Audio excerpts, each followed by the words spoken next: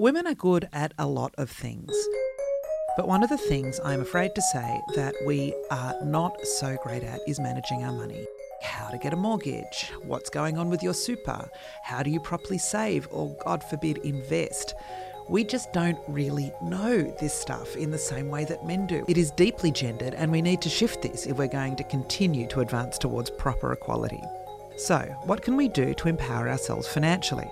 At All About Women, we decided to bring together some women who really know how to show you the money for some practical tips about what's really a political issue. Melinda Howes is the BT Financial Group's General Manager of Superannuation. Vanessa Patterson is Executive Manager at the Workplace Gender Equality Agency. And they were in conversation with social researcher Rebecca Huntley. So this is how I see the issue with Australian women and money.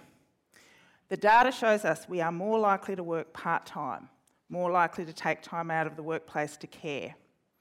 For others, not just children, but also older people. We have less super than when we retire, but we live longer and all of us know we pay more for haircuts than men. So we just need more money, don't we? So today, what we're going to do is talk about women and money and take a cradle-to-grave approach. And I want to start with girls. This may come as a shock to you or not, but the gender pay gap begins at pocket money. A 2015 survey in Australia found that girls receive 11% less pocket money than boys. There has similar research in the UK, which showed a similar gap.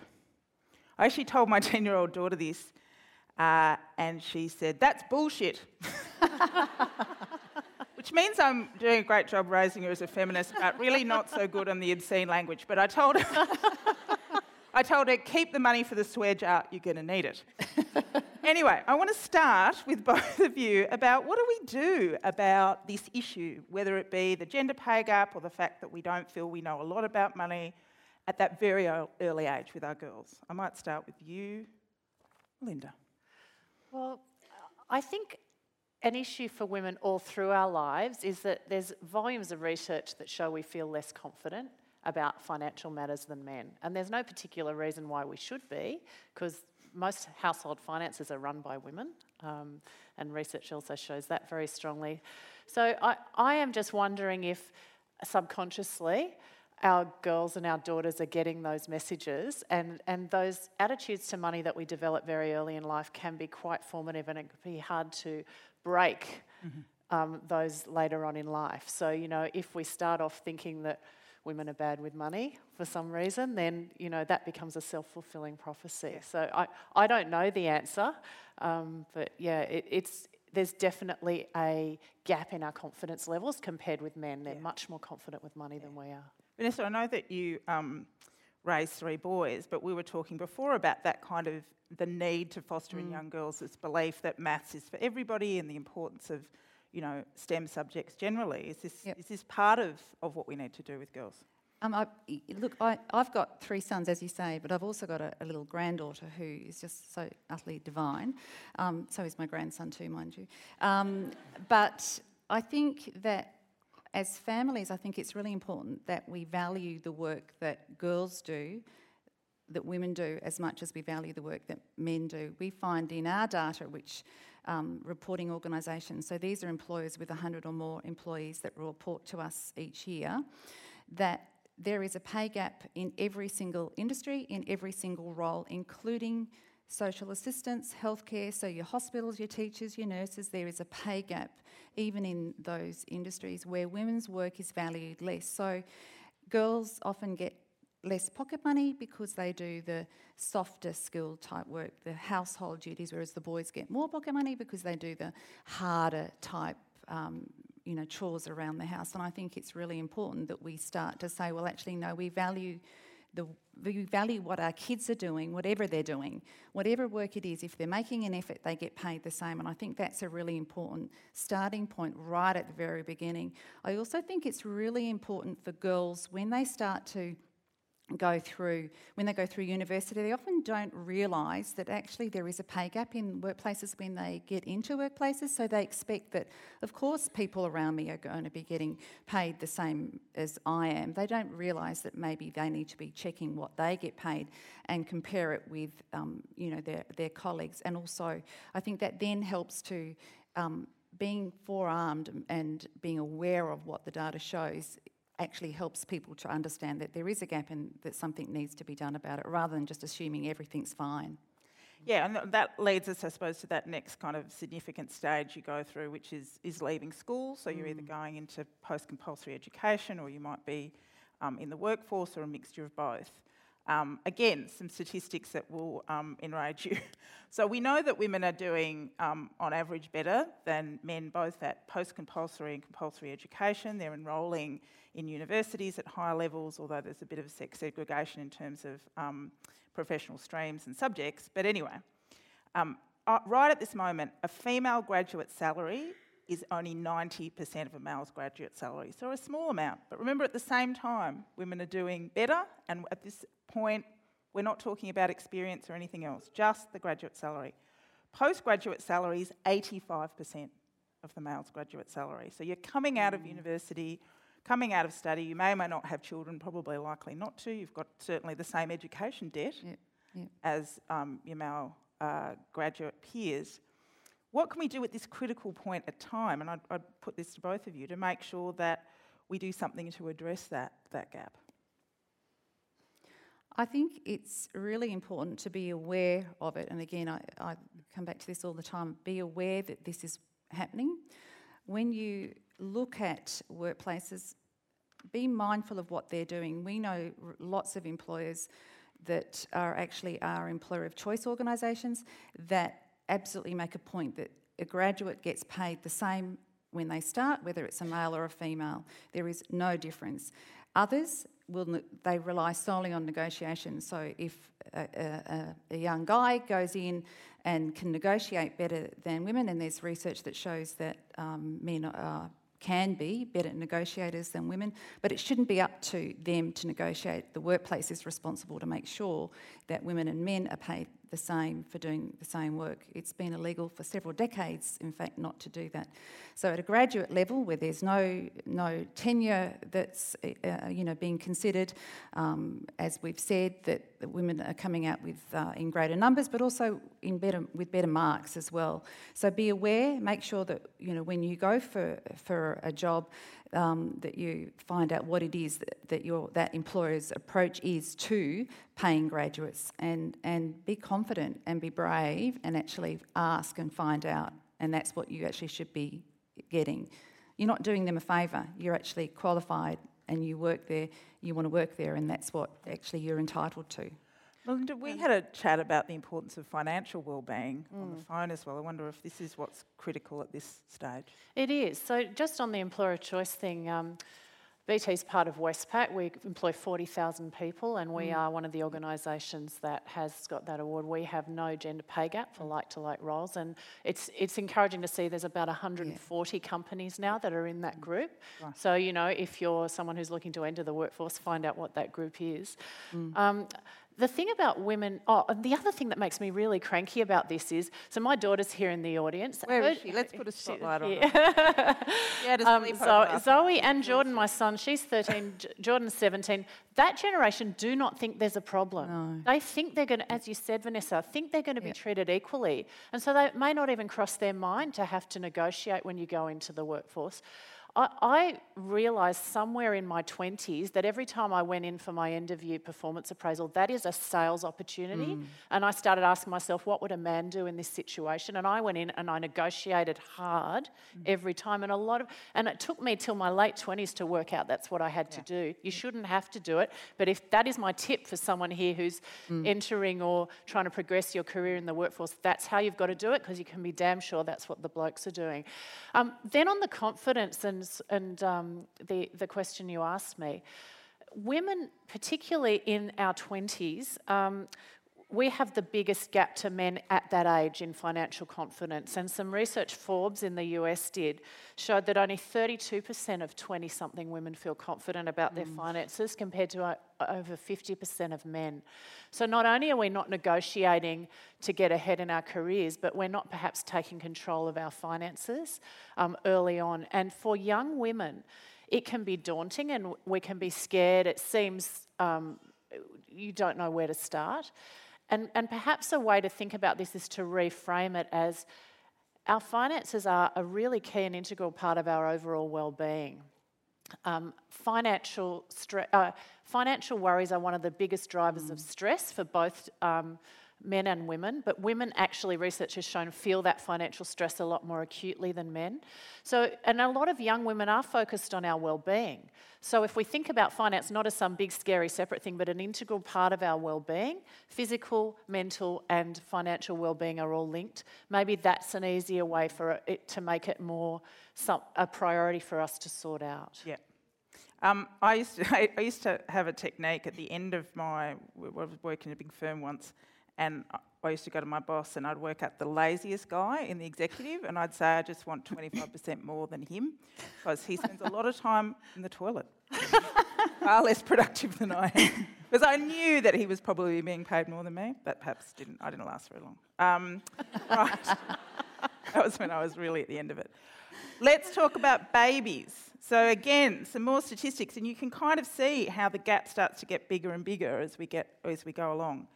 And this kind of goes to the point you just made. Men aged 25 to 34 who have children earn more than twice the annual income of their female peers, and this gap remains through their working life. A woman returning to work from 1 year of parental leave experiences a reduction of her hourly wage of nearly 5%, and the figure leaps to 10% after a 3-year break. One of the things that I've really noticed in the qualitative research I do with working women is they feel that they have to barter more money for flexibility. So coming back to work, it's like it's all about just asking for flexibility and feeling like, well, I can't ask for too much. That if I'm asking for flexibility about, let's say, working from home one day, we're not talking about very big things, then I can't ask for more money. And I still hear some pretty horrible stories, including one story from a very, very senior woman in a financial services firm who had 3 children and asked to work 1 day a week from home, and her boss said, but how do I know you're not doing the laundry? So I still see some pretty shocking stories. Yeah. So what do we do at this really kind of critical period? What can we do at this point of our life to be good with money, but also to think about that dynamic in the workplace? How can we really ask for what we want and what we need? I think... When you think that women actually end up with 40% of superannuation savings that men have, I think it's an extraordinary figure, and there's a lot of obviously contributing factors to this. The primary one is obviously the pay gap, but also one of the causes of the pay gap is time out of the workplace when you have your children. And not only actually children, but also any caring responsibilities. So I think that leading employers and employees, it's really important to be able to say, I want to be able to keep myself employed and balance my work and life, including my caring responsibilities. In our data set, only 6% of managers actually work part-time. Now this reflects over 4 million, our data set reflects over 4 million employees and over 12,000 employers in Australia. So only 6% of managers work part-time. And of course, women between the ages of 30 into their early 40s are when their career is starting to sort of really blossom, and that's when their progression starts to happen into management, whereas in fact in every industry, every role, it's male-dominated. So in management, males absolutely outnumber women to a very great degree. So it's really important to be able to understand in your workplaces, look for employers who actually embrace flexible working. We've partnered with Bank West Curtin Economic Centre to do a deep dive into our data, and what they found was that employers that normalise flexible working, where it was part of their workplace culture, where it wasn't an apology that you had to leave early or whatever, or work part-time when you wanted to still be a manager and progress through the organisation, and reported that information back to the board, were actually had 13.6 percentage points higher number of women part-time managers. So it was a really amazing piece of information. Look for employers who embrace flexibility. That will enable you to keep yourself in the workforce and still balance and manage your work-life balance, whether it be for caring responsibilities or not. Actually, a lot of women and families don't have children, and so this is about balance in your life as well. So I think it's really critical for that. Yeah, Melinda. Yeah, and our organisation actually says all roles must be flexible, and there was some significant resistance when that was brought in, can I just say, in some quarters. People were being unflexible about flexibility. They were, yeah. It's been going now for well over a year. It's going really well. Yep. Even prior to that, so I work in, I'm a general manager of the general management team of BT. 8 out of 9 are women. All of us have some sort of other responsibilities. My leadership team, people that report to me, again, we're all juggling other responsibilities, caring or whatever outside of work. So to be able to have that flexibility, although, it's not easy, right? Because the work doesn't go away. We were all talking about that backstage. So I sometimes joke to my team, I don't care which 18 hours a day you work or where you are when you do it, as long as you get the work done, because, the workload's relentless, right? But to be able to, no one raises an eyebrow if someone leaves early to get their kids from school or what have you. The statistics, though, on how many of us have those big breaks out of career or those part-time work, it's significant, and it does. That's why we get 42% of the super. So there was a great bit of research that the Sydney Women's Fund did recently called Hopes, Dreams and Fears of Sydney Women. And here are the stats from that. 40% of us in Sydney put caring ahead of work and are carers on a regular basis. In order to care, we have 23% reduced work hours, 18% have taken significant time off, 10% have resigned, and 5% have turned down a promotion. So you can see how then that, for the rest of your life, sort of impacts your total earning capacity, how much you can fund your retirement. I did that research. I did that research. Yeah, thank you very I didn't know you'd done that. There's an amazing, if you just Google this, there's an amazing slide deck of this research. Yeah. No, I've seen it. And Fears of Sydney Women. No, I'm telling them. No, definitely go and see it.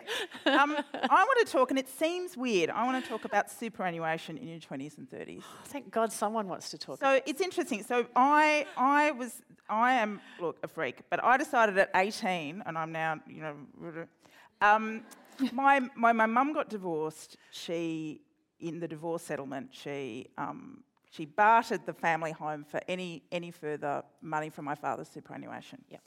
And up until that time, super could be, you could kind of cash out your super when you moved, and she was a part-time teacher.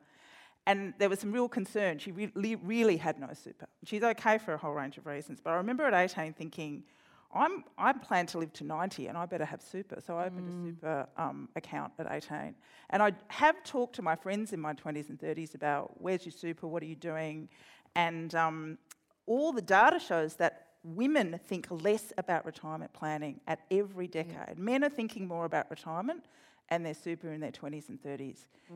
As you know, thinking about it at 50 or 60 is too late, and there's a gender gap, not just in the amount of super you have, but when you start thinking about it and taking it seriously. And then when you re-enter the workforce after having those, those caring responsibilities, because of the caps, you can't catch up as well. Yeah. So it's doubly difficult. So look, what would you say to women about super in their 20s? Well, our research has shown that women think about super a bit like they think about smoking. Right. You know you have to do something about it, but you just don't do it. Okay. It's bad for you to not manage your super. No one wants to think about getting old. And so behaviourally, we are geared towards not dealing to long-term financial needs. We deal to immediate financial needs. So everything's stacked against us in terms of being interested in taking control of this. And what happens to women and men is you get to about 45 and you have the oh shit moment. Just looking to see how they sign that. And do it again. Shit. I remember that, yeah. I've got 20 years to go, and by then it can be really hard to catch up. Now, everyone knows about the power of compound interest, taking control of your super early on. Does everybody know about the power of... Hands up if you know about the power of compound interest. Sorry. Oh, yes. There we go. But not everybody. We want them to be smarter. Tell them about compound interest. Well, the power of compound interest is $1 that you that you invest now, say at 20 versus $1 you invest at 45, it'll be worth, I don't know, I can't do the maths in my head, 2 or 3 times the amount when you get to retirement. So taking control of it early is really important, and there are 5 really simple things to do to take control of your super. One is find out where it is. Really easy. There are all these online tools, the tax office has got them. If you're a BT or Westpac customer, you can do a thing called Supercheck, just Google it, you can find it in less than a minute.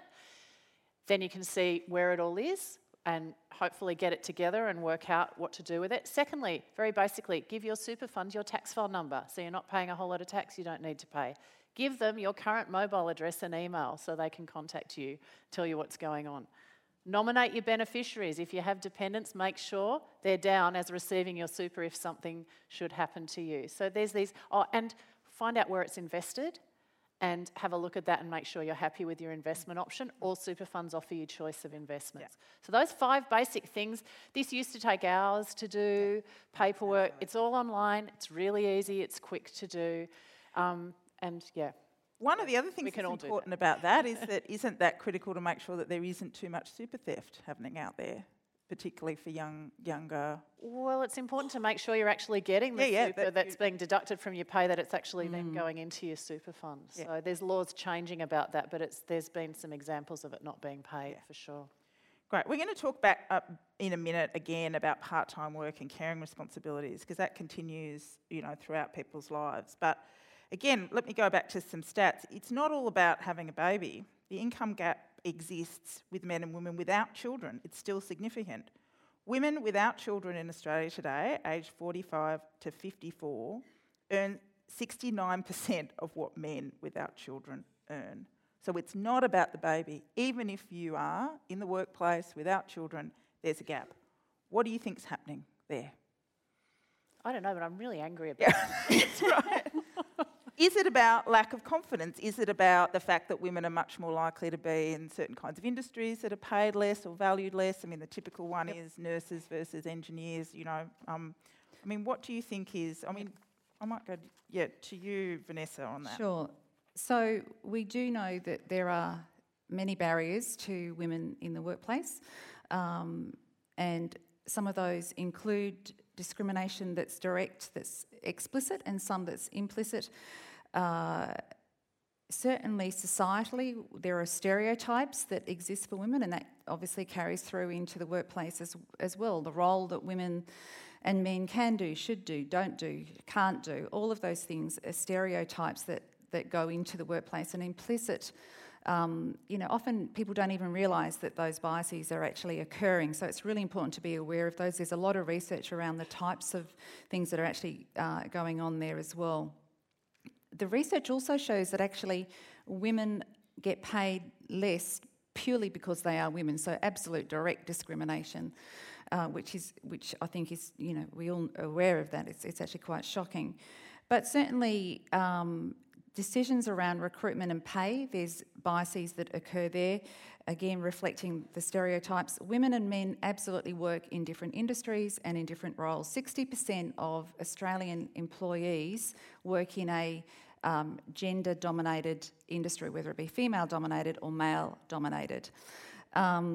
And generally there's an acceptance that the work that women do is, and we touched on this a little earlier, is valued less. So your female-dominated industries are paid less, and your male-dominated industries are paid more. Your male-dominated roles are paid more, and your female-dominated roles are paid less. What's really interesting about this is because you always hear, men are paid more in these industries because they've worked longer there and the like, so experience, the tenure argument. But actually what we see, which I think is quite shocking, is that when women go into male-dominated roles, male-dominated industries, the pay starts to go down. When you see men going into female-dominated industries and roles, the pay actually starts to go up. So it is this it's actually really quite alarming. And again, there's this whole notion around, well, women can't negotiate as much, and certainly I think it's important for us all to participate in some sort of negotiation training, but that's not the whole picture. That's actually not, as employers, we are responsible to making sure that actually we do what we can to ensure there's a level playing field for men and women in our organisations. The lack of flexible working in senior management positions is a significant contributor to the organisation's pay gap. Critical to be able to get women into management, again, being able to work flexibly and being able to access part-time or reduced hours is really important to be able to manage that. So I think that's a key factor and contributor to being able to be successful in your work and your family or home challenges and balances. Yeah. I think the fact that women also do 1 hour and 46 minutes of domestic duties to every 1 hour that a man does is a really important issue, why men also need to be able to access flexible working. And in workplaces, that just doesn't happen. And we know the issues that women face in the workplace when we want to work flexibly, and the pushback and the career impact that we feel it has. For men, it's even more so. Yeah. So I think it's really critical. Linda, anything to add to that before we... Anything to add? No. No. I'm still angry. Yeah, it's good. Stay angry.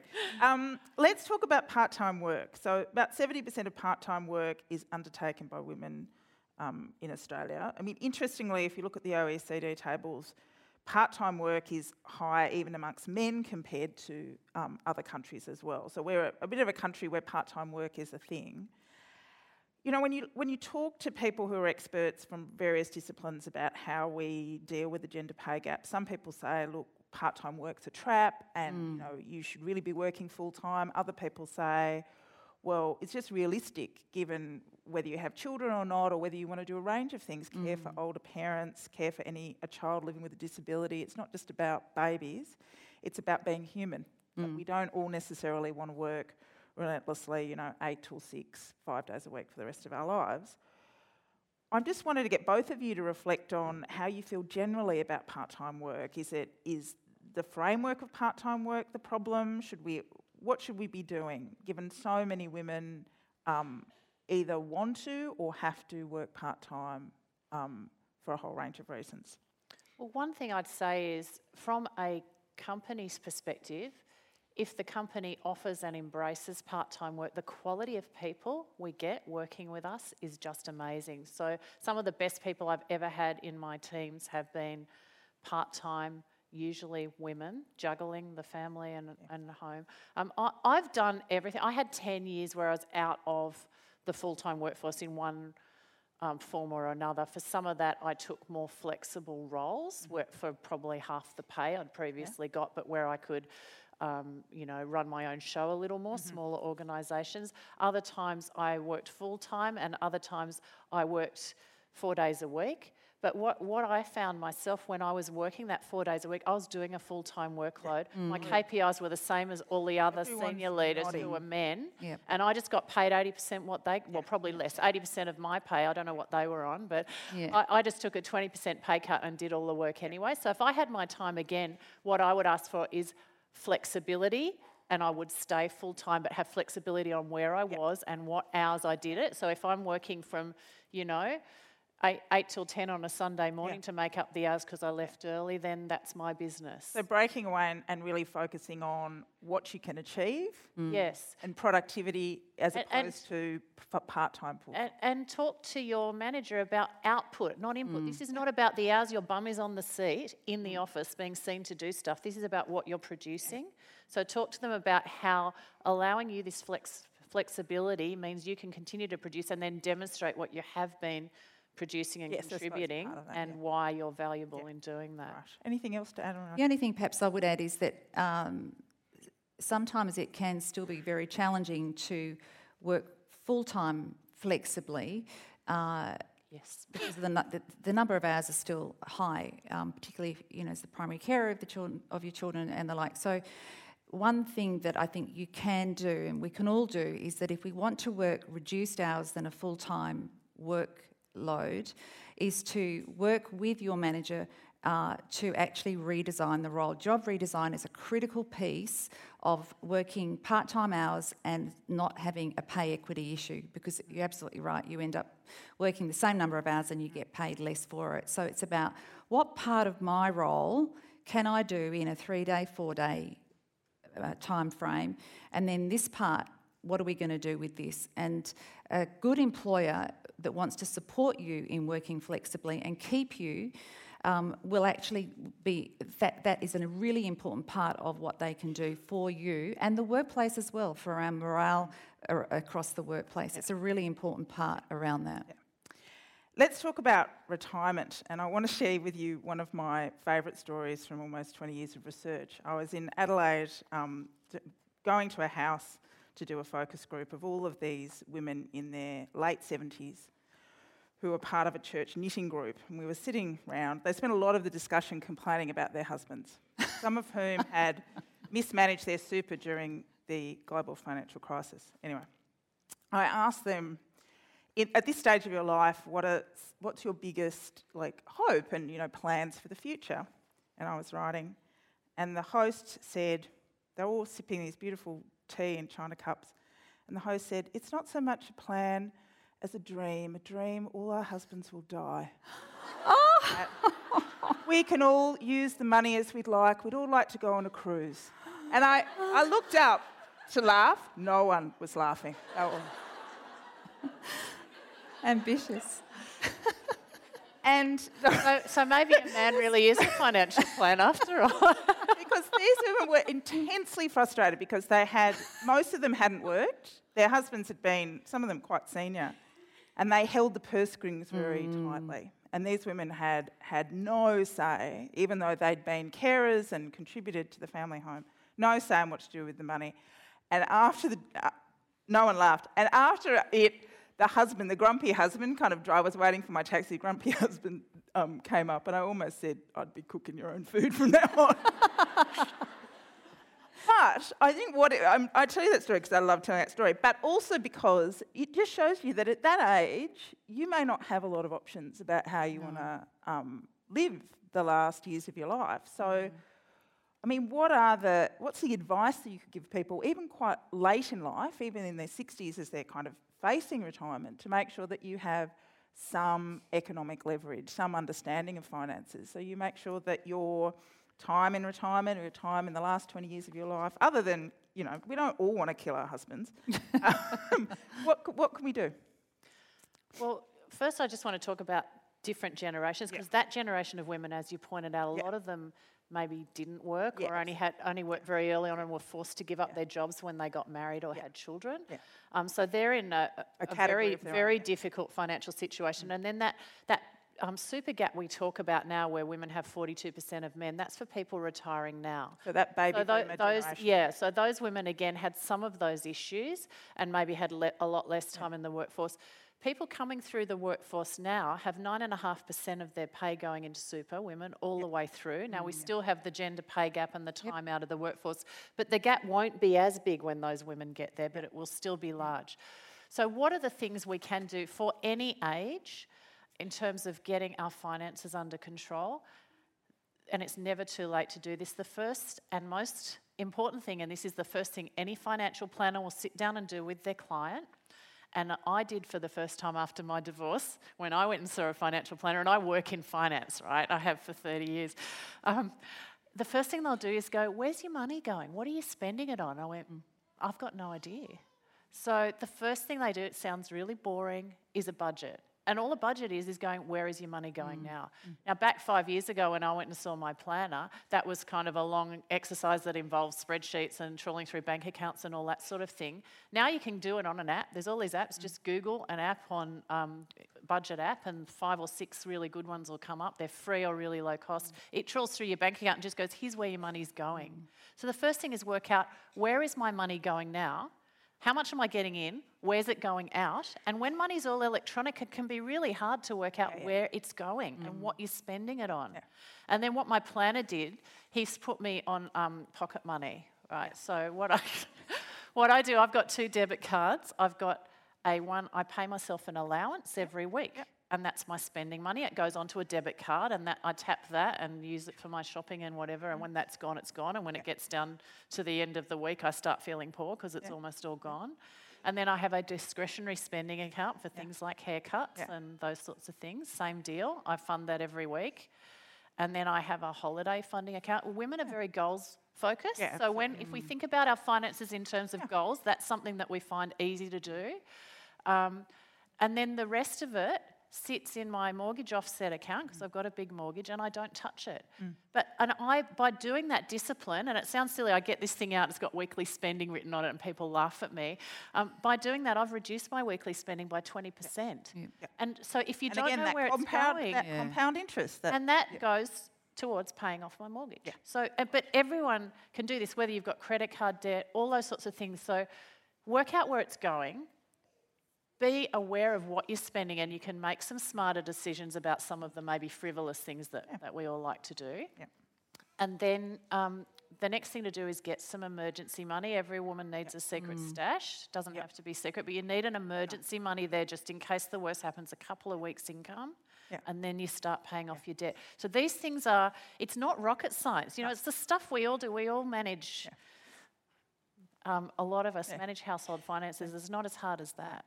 Let's just quickly, because we're going to go to questions in a minute, anything to add to that about the importance of, it's never too late to start thinking about a kind of financial plan so you don't have to kill your husband. Well, it's interesting because I remember someone once said to me very early on, don't let a man be your financial plan. You know, it's important to have yourself to have your own account. There's nothing wrong with having your own account. I have my own account, my husband has his own account, we have joint expenditure, but it is really important to be aware of it, to have a goal and keep that, and be mindful of the fact that, you know, you are working together, but it's important to also have that independence for yourself. Absolutely. Right. All right, we're going to get the house lights up and have an opportunity for questions. So we've got up there at the microphone up there at 2, and there as well at the bottom at number 1. I don't know if there's any men in the audience. If there are, the Prime Minister of Australia wants you to ask all the questions.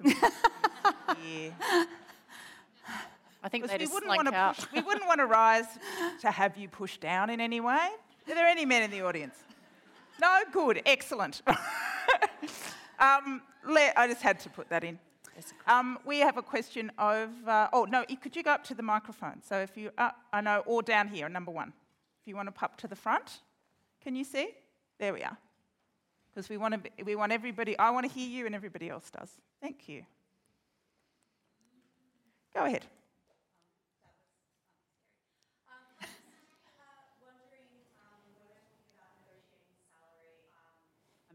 That's something I've been trying to do for like the past 12 months. When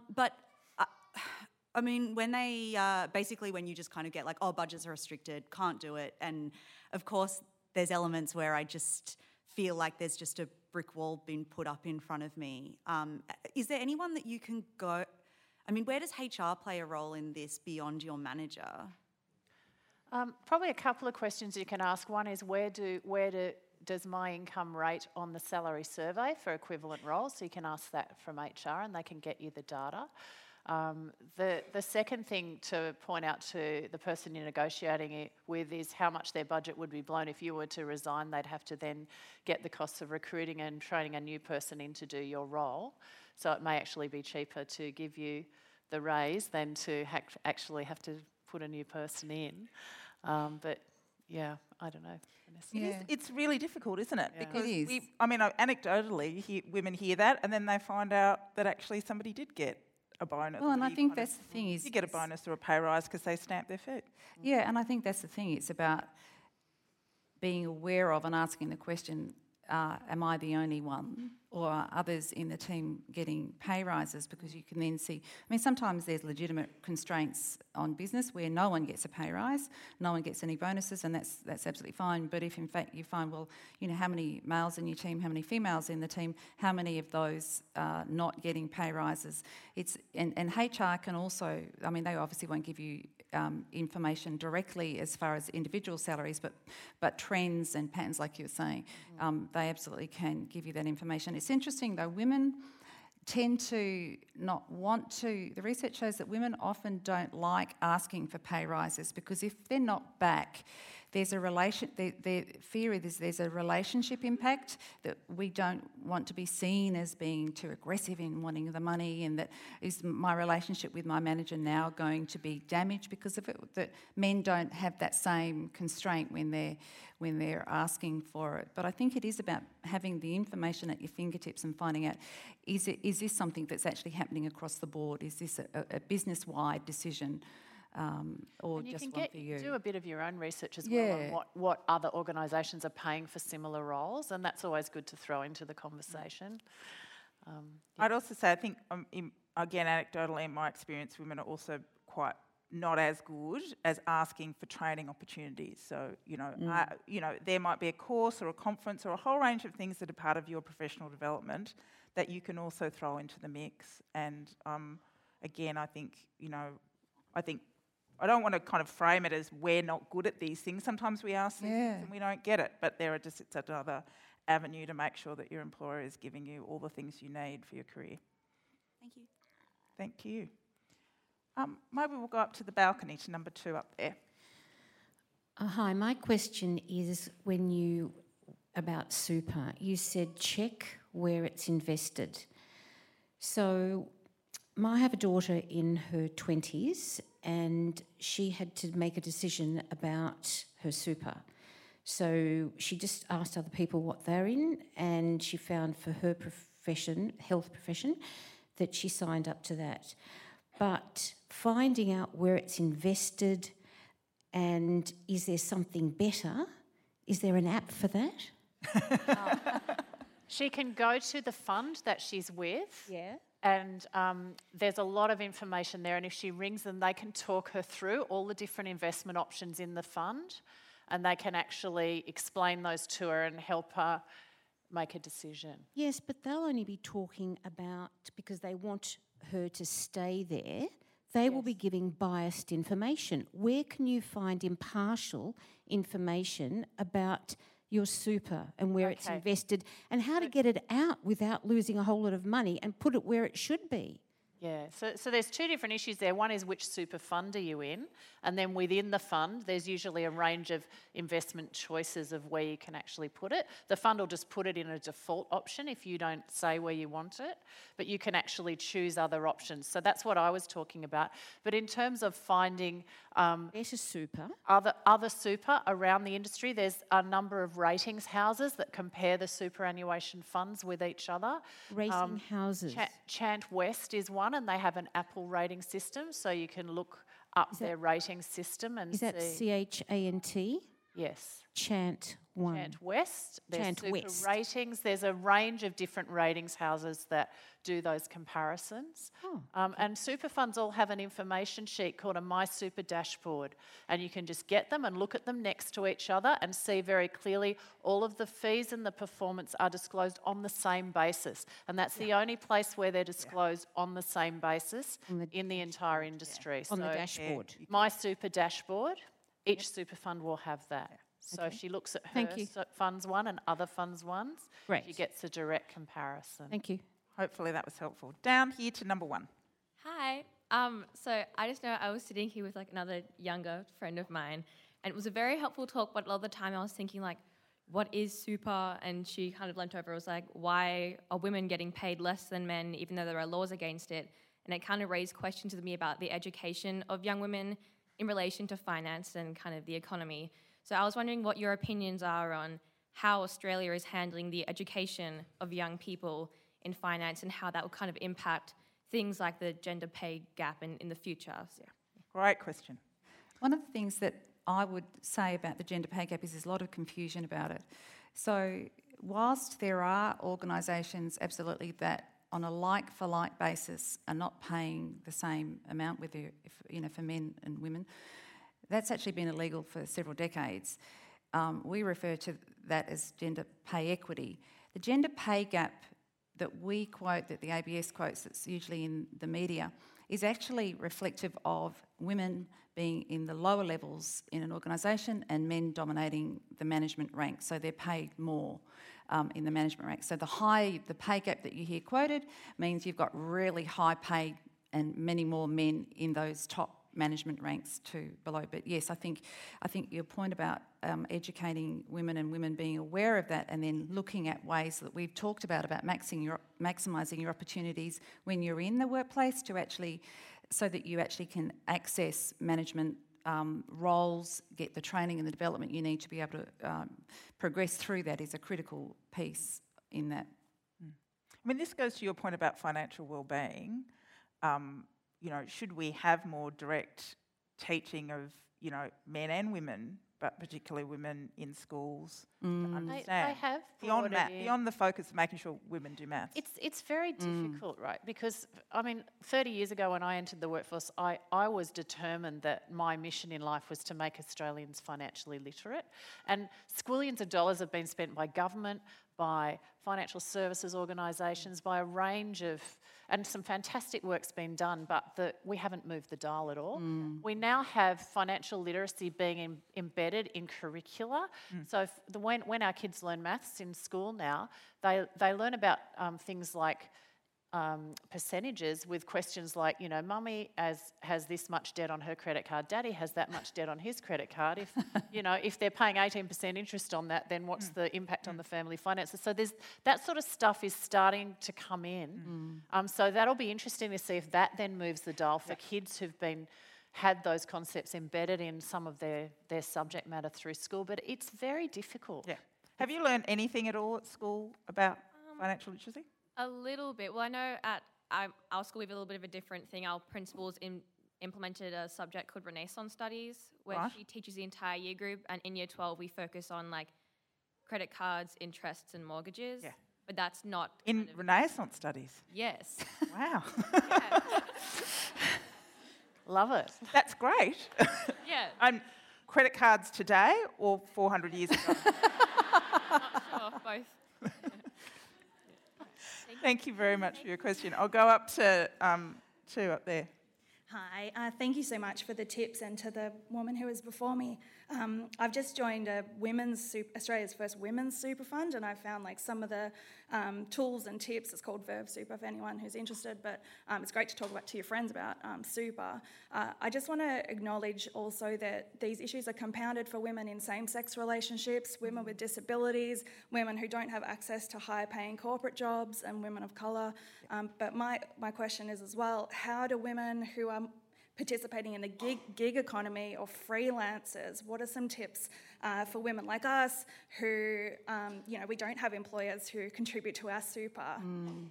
That's a fantastic It's a really good question, and a lot of self-employed people around Australia, and more women run small businesses than men, and so we often don't have then that 9.5% going away into super. So what I would say is do that yourself anyway. It can be really hard to do when your income's lumpy, but that's part of the whole looking after yourself first, that if you're not putting that away, you're going to be behind even the women who are having all the challenges they have in corporate roles where that's done for them.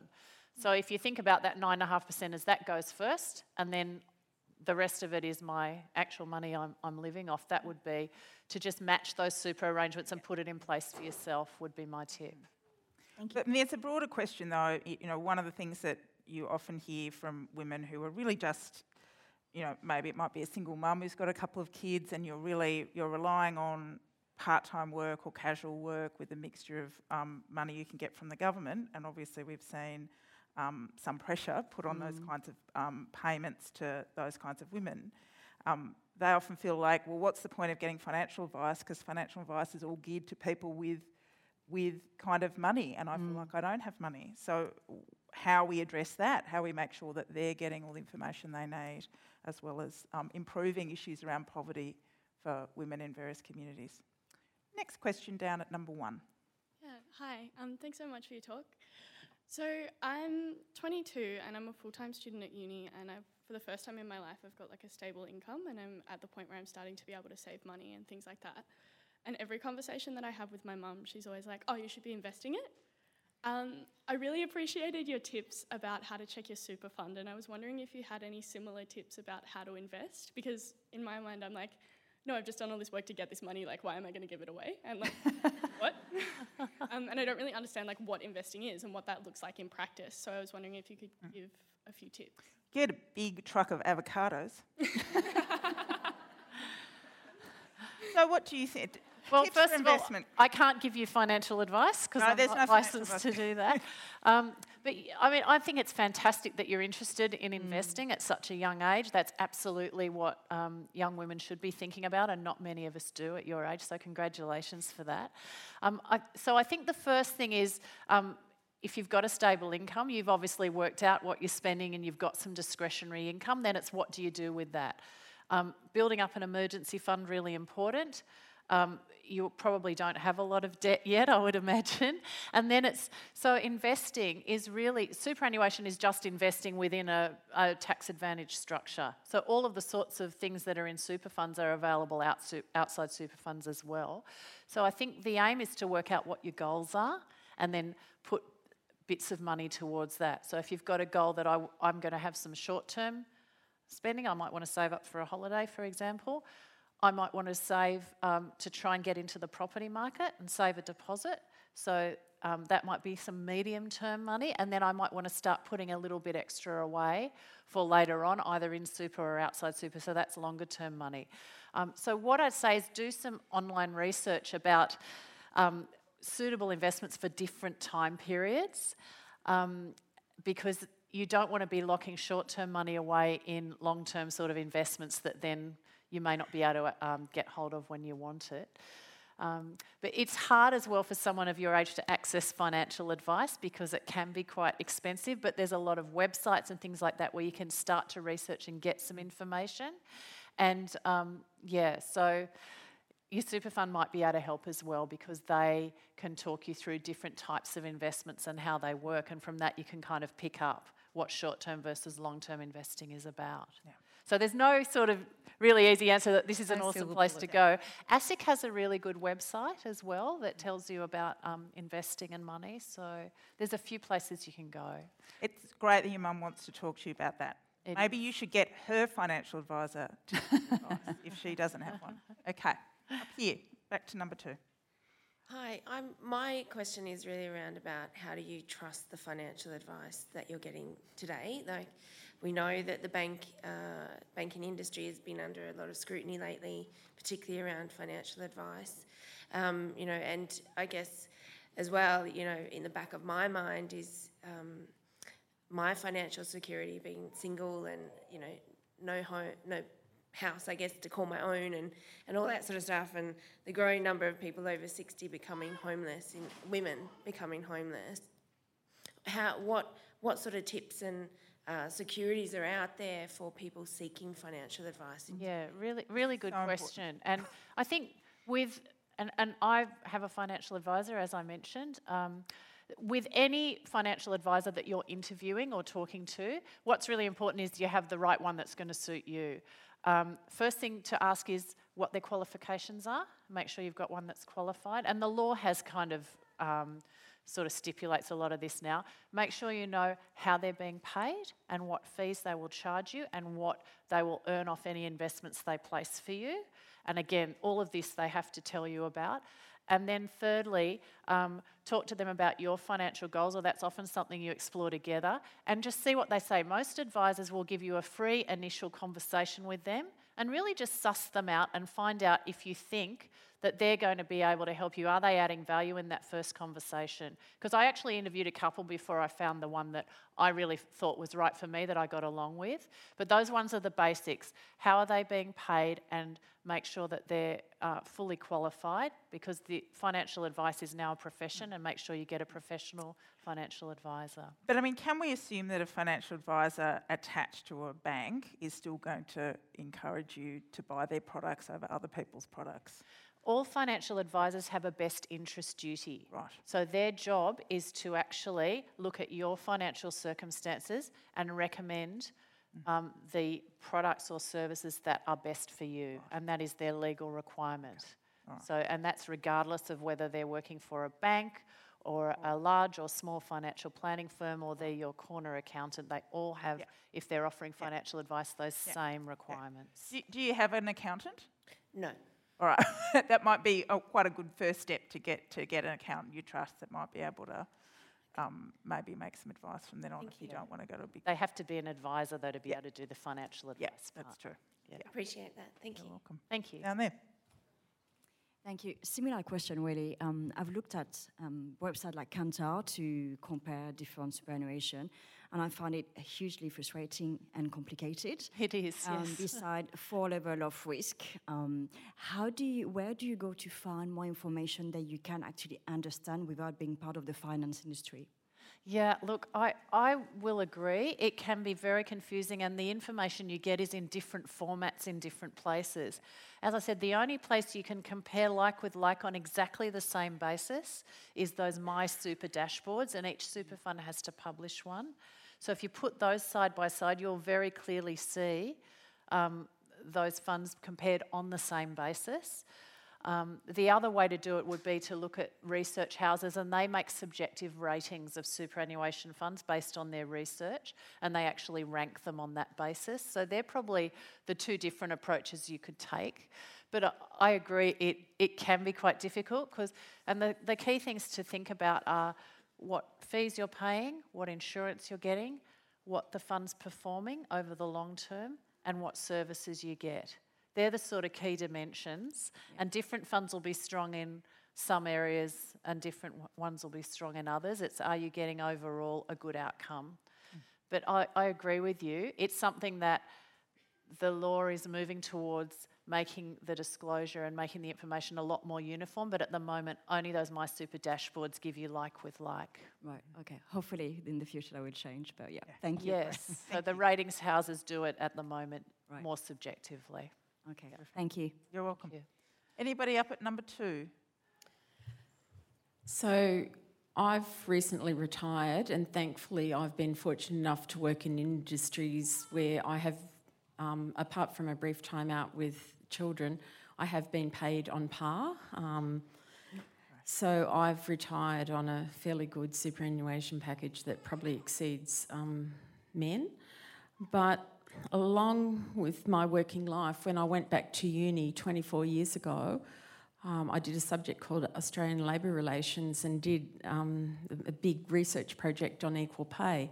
And one of the things that came out of that was that in Australia, the whole issue around pay and pay equality was based on a 1907 fruit pickers harvesters case. And the social values of the time was that while there were a few women that worked like widows or abandoned wives, the overwhelming majority were the nuclear family where the husband went out to work. And so the judge, in making the decision around equal pay for these fruit pickers, decided that even though he acknowledged there were a few women that had to support children, the norm was that the men worked, so therefore he'd pay women less because that would take away from men's wages. And as a result, the history, Australia, when I did my research in 1994, was one of the most sex-segregated industries in the world, what you were saying about women's work and men's work. And one of the things I remembered, at the current rate of change, it was going to take about 120 years for women to catch up. So my question is, in the 24 years since then, what has changed for women that sped up that process, both in terms of government legislation and also in terms of social expectations, both women, so younger women are expecting more, and how have men moved, and specifically not companies, but how have companies in general moved to bridge that gap? I think Vanessa. Wow, there's a lot of questions in that. We've got 42 seconds. 42 seconds, okay, no pressure, no pressure. Ultimately, I think that what's happened is that obviously gender reporting has bipartisan support, both sides of politics support gender reporting, so that employers understand where they compare them, or how they can compare themselves to their competitors around different measures in this area. So gender composition, so that employers report to us on gender composition, pay gaps, sexual harassment, sex-based harassment, discrimination broadly. And I think that there's been, we've certainly seen 70% of organisations that report to us now have a policy or a strategy around some form of gender equality. We are seeing change. We are seeing women move through the ranks, management categories, albeit at a much slower rate than we would like. And there's always a balance between, regulation and not having any regulation. So I do think that there are a lot of really good employers that are really focused on this, and they are our employers of choice. If you're looking to work in a workplace that is not perfect by any stretch of the imagination, but are doing some key really good things that where research shows makes a difference around improving gender equality outcomes, particularly for women in workplaces, look at one of those employers of choice. Right. Good place to end. Thank you for all the questions, and please thank Melinda Howes and Vanessa. Thank you. Let's go, ladies.